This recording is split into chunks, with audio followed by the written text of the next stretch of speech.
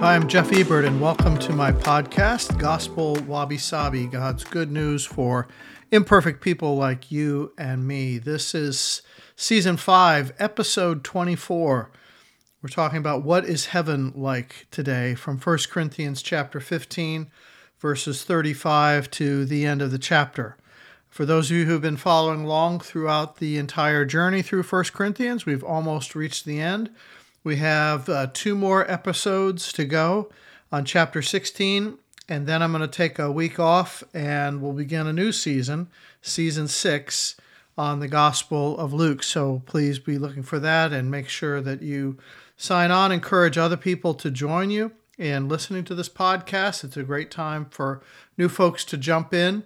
I'm really going to try and focus the podcast for those who are maybe new to the faith, and this might be their first experience in reading or understanding or trying to understand what Jesus is all about through the Gospel of Luke, which is just a great, great book to do that, filled with lots of parables and Jesus' teachings and personal stories. It's going to be a fascinating journey through that gospel, so I really look forward to that. But for today, I'm going to be reading a long passage from 1 Corinthians 15, verses 35 through 58. And it's on the very important topic of what happens when we die. Let's listen in.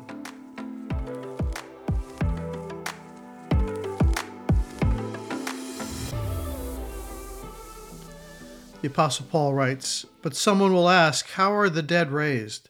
With what kind of body will they come? How foolish! What you sow does not come to life unless it dies. When you sow, you do not plant the body that will be, but just a seed, perhaps of wheat or of something else. But God gives it a body as he has determined, and to each kind of seed he gives its own body. Not all flesh is the same. People have one kind of flesh, animals another, birds another, and fish another. There are also heavenly bodies, and there are earthly bodies. But the splendor of the heavenly bodies is of one kind, and the splendor of the earthly bodies is another. The sun has one kind of splendor, the moon another, and the stars another, and star differs from star in splendor. So it will be with the resurrection of the dead. The body that is sown is perishable. It is raised imperishable. It is sown in dishonor. It is raised in glory. It is sown in weakness. It is raised in power. It is sown a natural body. It is raised a spiritual body. If there is a natural body, there is also a spiritual body. So it is written, the first man, Adam, became a living being. The last Adam, a life-giving spirit. The spiritual did not come first, but the natural, and after that the spiritual. The first man was of the dust of the earth. The second man is of heaven. As was the earthly man, so are those who are of the earth. And as is the heavenly man, so also are those who are of heaven. And just as we have borne the image of the earthly man, so shall we bear the image of the heavenly man. I declare to you, brothers and sisters, that flesh and blood cannot inherit the kingdom of God, nor does the perishable inherit the imperishable. Listen, I tell you a mystery. We will not all sleep, but we will all be changed in a flash, in the twinkling of an eye, at the last trumpet. For the trumpet will sound, and the dead will be raised imperishable, and will be changed. For the perishable must clothe itself with the imperishable, and the mortal with immortality. And when the perishable has been clothed with the imperishable, and the mortal with immortality, then the saying that is written will come true. Death has been swallowed up in victory. Where, O death, is your victory? Where, O death, is your sting? The sting of death is sin, and the power of sin is the law. But thanks be to God, he gives us the victory through our Lord Jesus Christ. Therefore, my dear brothers and sisters, stand firm. Let nothing move you. Always give yourself fully to the work of the Lord, because you know that your labor in the Lord is not in vain.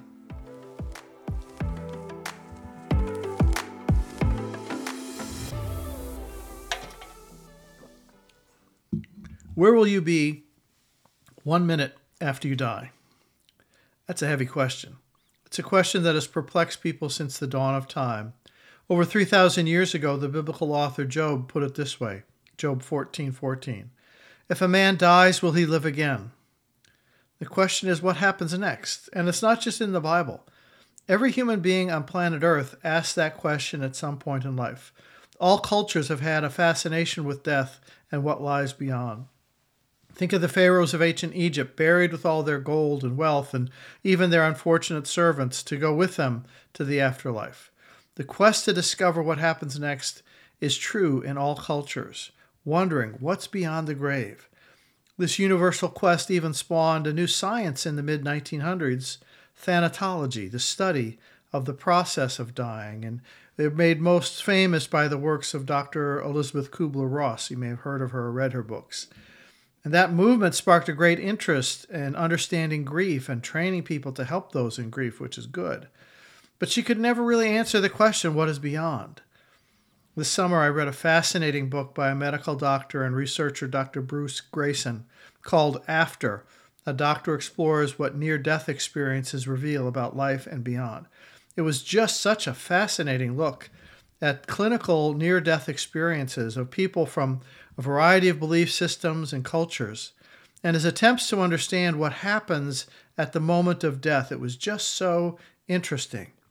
But as insightful as Dr. Grayson is, he still couldn't answer the questions about what happens after death, what's next. He could only chronicle the process of dying and the common experiences people have in dying. Lots of documentation about near-death experiences now of going toward a light. But is it God or the basic neurological reaction in the brain as it begins to shut down? Either way, he shows there is a longing for eternity in our hearts, but he can't answer with any certainty what happens after death. So the question about what's next is all too often answered with silence or simplistic platitudes and superstition. How can we know anything about what lies beyond? How do we get reliable information? Shakespeare's Hamlet struggled with this as he contemplated his own mortality. He said that death is that undiscovered country from whose bourne no traveler returns. We're all travelers, but death is a one-way trip. Think of all the effort you put into planning a 2-week vacation with maps and guidebooks, and you learn some of the language, and you save money, you book flights, all for a 2-week journey. Death is the longest journey. Are you prepared? How do you get prepared? Well, Hamlet was wrong in one thing. Someone has returned. One has returned. Jesus on Easter. He shattered death. His resurrection is the basis of belief in what happens next. Our assurance, our forerunner, is Jesus, who said, I am the resurrection and the life, and he who believes in me will live even though he dies, and whoever lives and believes in me will never die. It's John 11:25. Easter continues. It doesn't stop. Christians are often called Easter people. Think of Jesus' promises to us like John 14:19, where he says, because I live, you shall also live. Philosophers, theologians, scientists, poets, they've never been there and come back, only Jesus. Eternal life is a core belief in the Christian faith. Even in John 3:16, for God so loved the world that he gave his only one and only Son, that whoever believes in him shall not perish, but what? But have eternal life. Know this, you are an eternal being. You are an eternal soul. You have a beginning, but no end. We live in a very small percentage of our lives on this little planet. Even if you live to be 100, that's very short compared to eternity. Let's face it, we can't really even fathom what that means. Eternity is not foremost in people's thinking. If you go back in time 100, 150 years, when half the children died from disease and things like that, people were much more drawn to the idea of heaven, possibly because they suffered more acutely earlier in life. And now we live for the immediate, for the material. We expect to live longer and maybe somehow even cheat death. And you've probably seen the stories of people who want their brains frozen until some future time when science will defeat death and they can thaw out. Sorry, not going to happen. Or one guy I saw was going to download his personality into a computer, and I just want to say good luck with that. We've become experts at avoiding the topic. And so people use euphemisms that have been, that have been given to us, that people pass on, they expire, they depart, they breathe his last, he's gone to his eternal rest, he bought the farm, kicked the bucket. to name a few. We don't want to face it. You may remember Woody Allen's famous line, "I want to achieve immortality by not dying." Well, death is a great equalizer. English poet John Donne wrote, "Death comes equally to us all and makes us all equal when it comes." It is a universal experience and also an original, one-of-a-kind experience for each and every person because everyone's death is unique. At some point, we'll all have to face it. Face it with the knowledge that we are eternal beings and face it with the hope of Jesus' promises. For a moment, let's look at what death is not. Death is not annihilation, that we totally cease to exist, that the material view of humanity, there's no soul, there's nothing eternal, and so when you die, you're just cosmic dust and it's over. That's really what the Sadducees believed in Jesus' day. They did not believe in a resurrection from the dead, and there are plenty of Sadducees around today, but they're sad, you see. That's an old seminary joke. Death is not reincarnation, going around and round in the circle until you get it right. No, it says in Hebrews 9:27 that people are destined to die once, and after that to face judgment. You're also not a drop in the cosmic ocean, like Hinduism and Buddhism teaches. Where there's no personal consciousness after death. You're just kind of swallowed up by merging with the energy of the universe. And so you lose your individual personality. No, that's not what the Bible teaches. And death is not soul sleep, some kind of holding zone or purgatory. There's nothing in Scripture about that. In death, we don't become angels. We're not up there playing harps on soft, fluffy clouds. And quite frankly, a few people really like that idea anyway.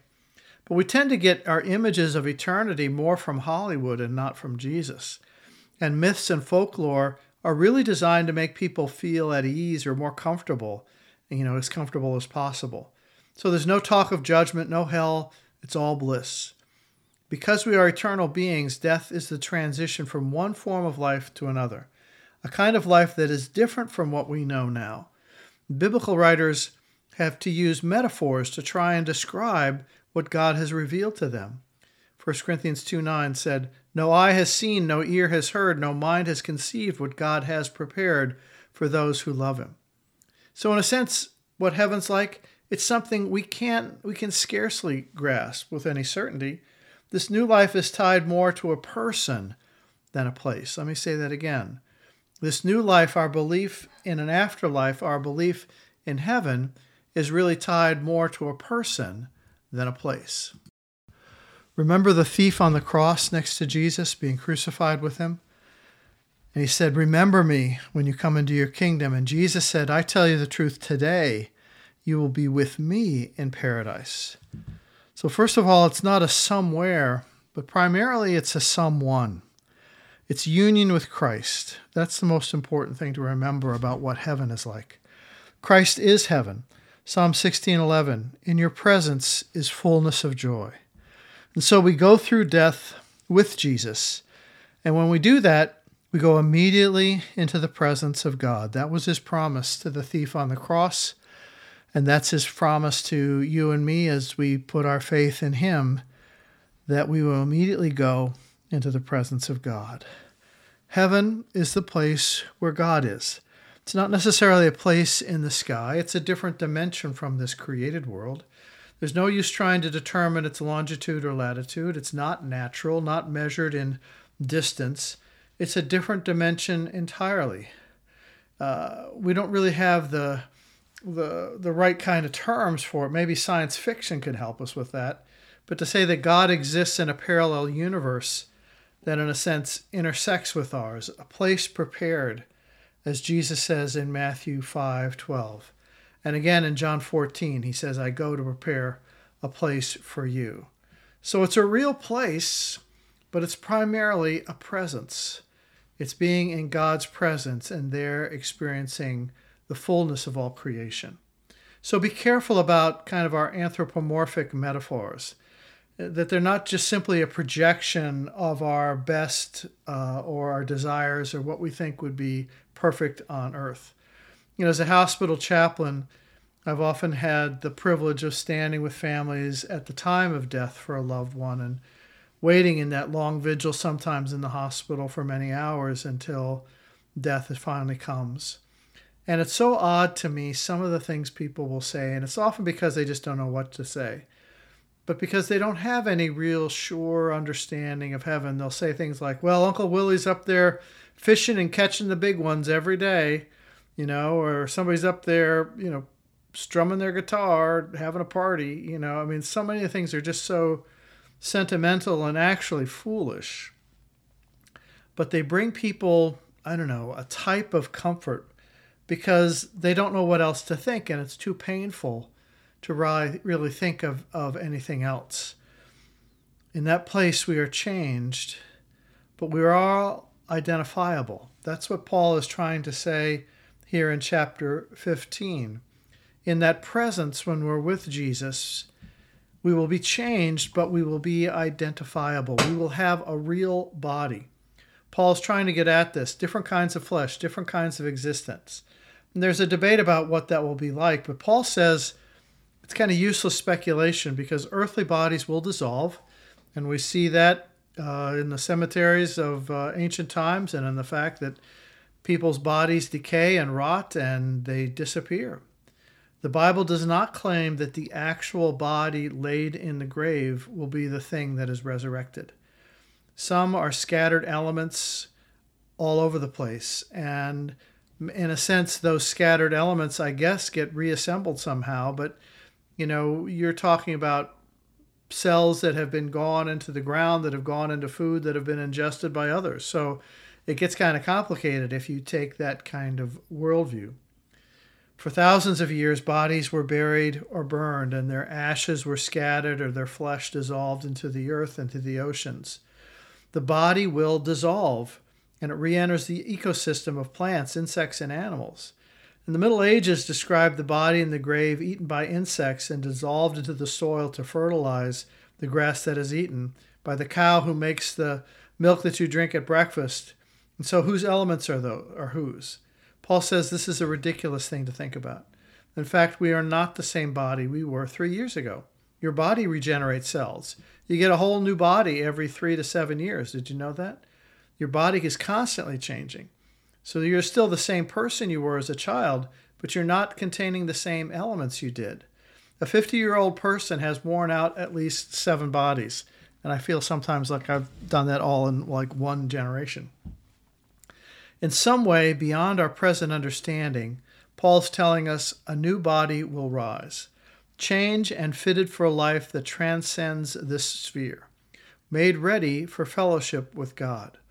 And the characteristics of this new body are imperishable, covered with glory, filled with power, and spiritual.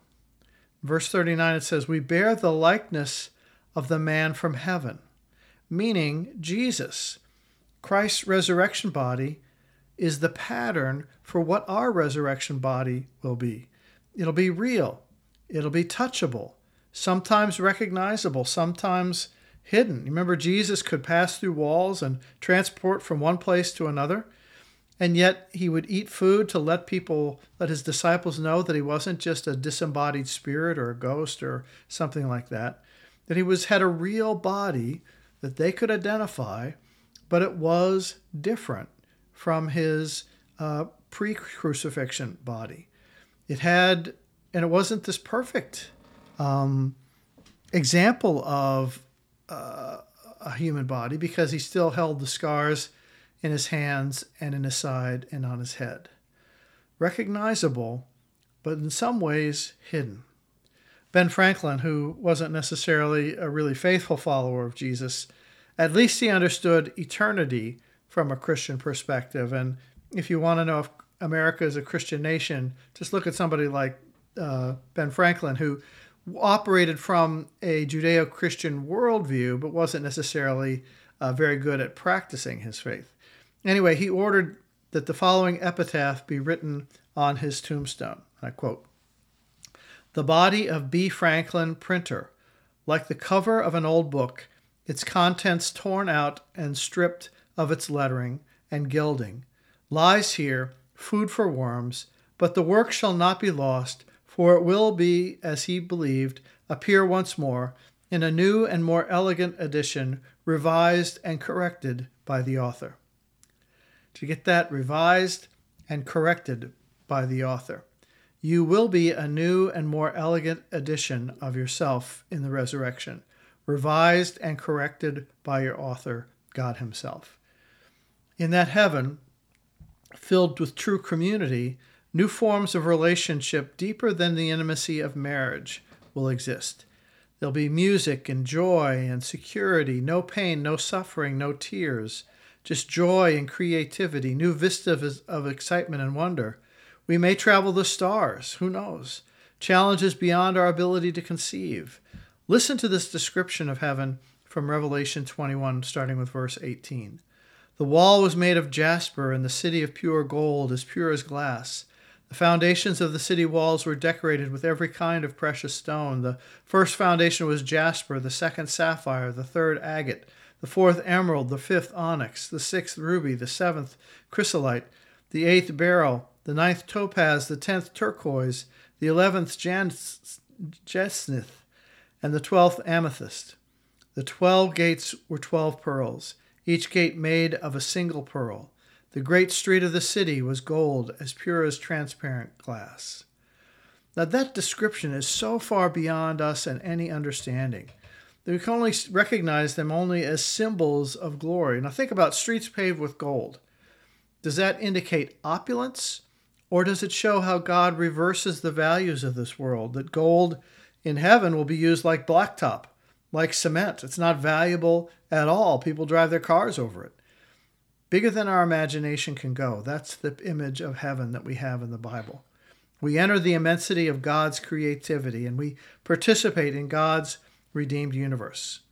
And what's the timing of all this? That's the most difficult part.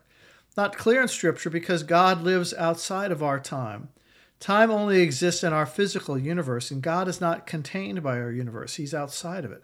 He interacts with it, but he exists apart and separate from what he has created. So he exists outside of time.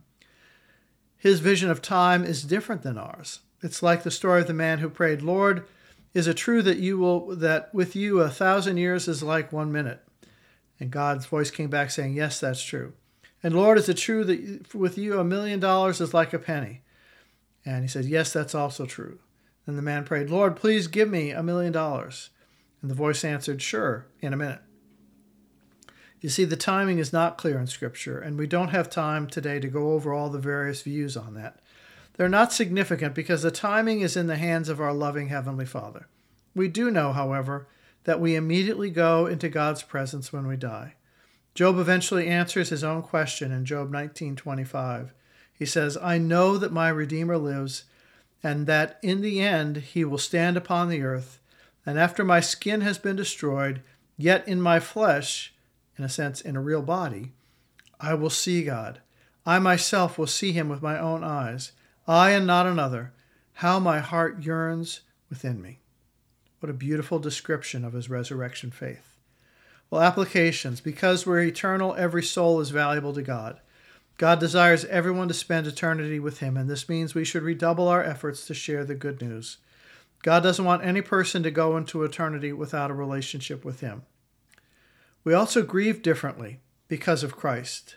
Aristides, a first-century Greek writer reflecting on the difference between the way Christians grieved and the death of the loved one with the rest of the world, wrote this, If any righteous man among the Christians passes from this world, they rejoice and offer thanks to God, and they escort his body with songs and thanksgivings, as if he is sending out from one place to another nearby.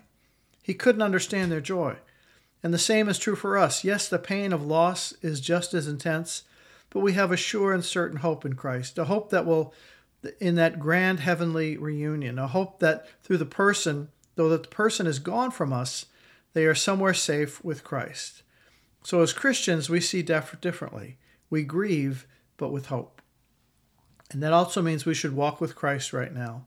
Paul concludes this section by admonishing his readers to give yourselves fully to him.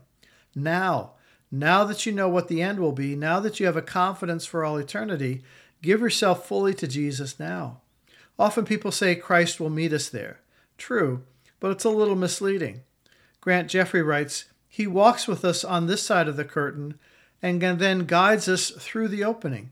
We will meet him there because we have met him here. It's so important. He walks with us on this side of the curtain, and he'll walk with us through the curtain. So we meet him now. It makes a difference now, and makes a difference when we take that journey.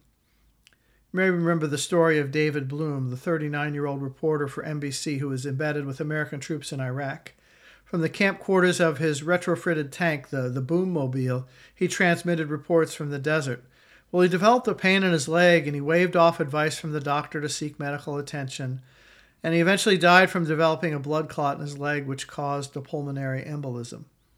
In his final email to his wife from the battlefield in Iraq, it was read at his funeral at St. Patrick's Cathedral.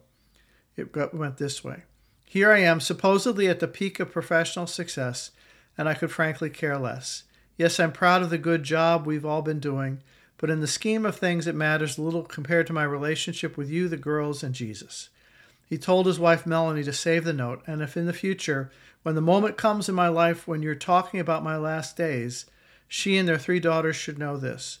He gave every ounce of his being for those whom he cared about most, not for himself, but for God and his family. Our view of eternity should affect how we live right now. Eternal life begins right now as you embrace Jesus and as he embraces you, as you live with him and for him right now. My previous congregation in New Jersey was surrounded by a cemetery that went back into the mid-1700s, and often when I needed a break, I would take a stroll through the cemetery.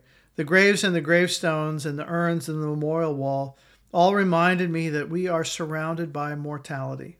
We were reminded of all those who have taken the journey through death already. And as we finish today, maybe you should consider taking a moment to walk through a cemetery. Are you prepared for the journey? No one knows when that will come, but it will come. You can be confident of your destination because Jesus Christ is your God. Have a good one.